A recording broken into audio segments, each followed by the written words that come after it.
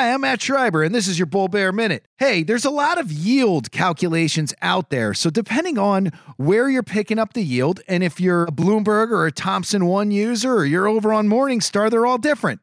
If you're a Thompson One user, you look at what's called indicated yield. It's the last quarter's dividend times 4 divided by today's price. It's a snapshot in time. Same thing with SEC yield.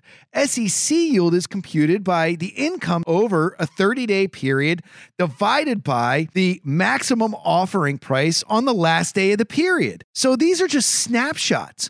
I prefer to look at what is the underlying holdings yield. That's going to be indicative of what the yield is going to be on a go-forward basis if the methodology is consistent. Also, I like to see what has this particular product done for you, so you can look at the 12-month trailing yield. So again, you might have indicated yield or SEC yield, snapshot in time, holdings yield, what you might do, and dividend yield trailing 12 months, what you've done. I like the last two there, holdings yield and the trailing, and it gives you good indication of the consistency and persistency of the dividend. And that's your Bull Bear Minute.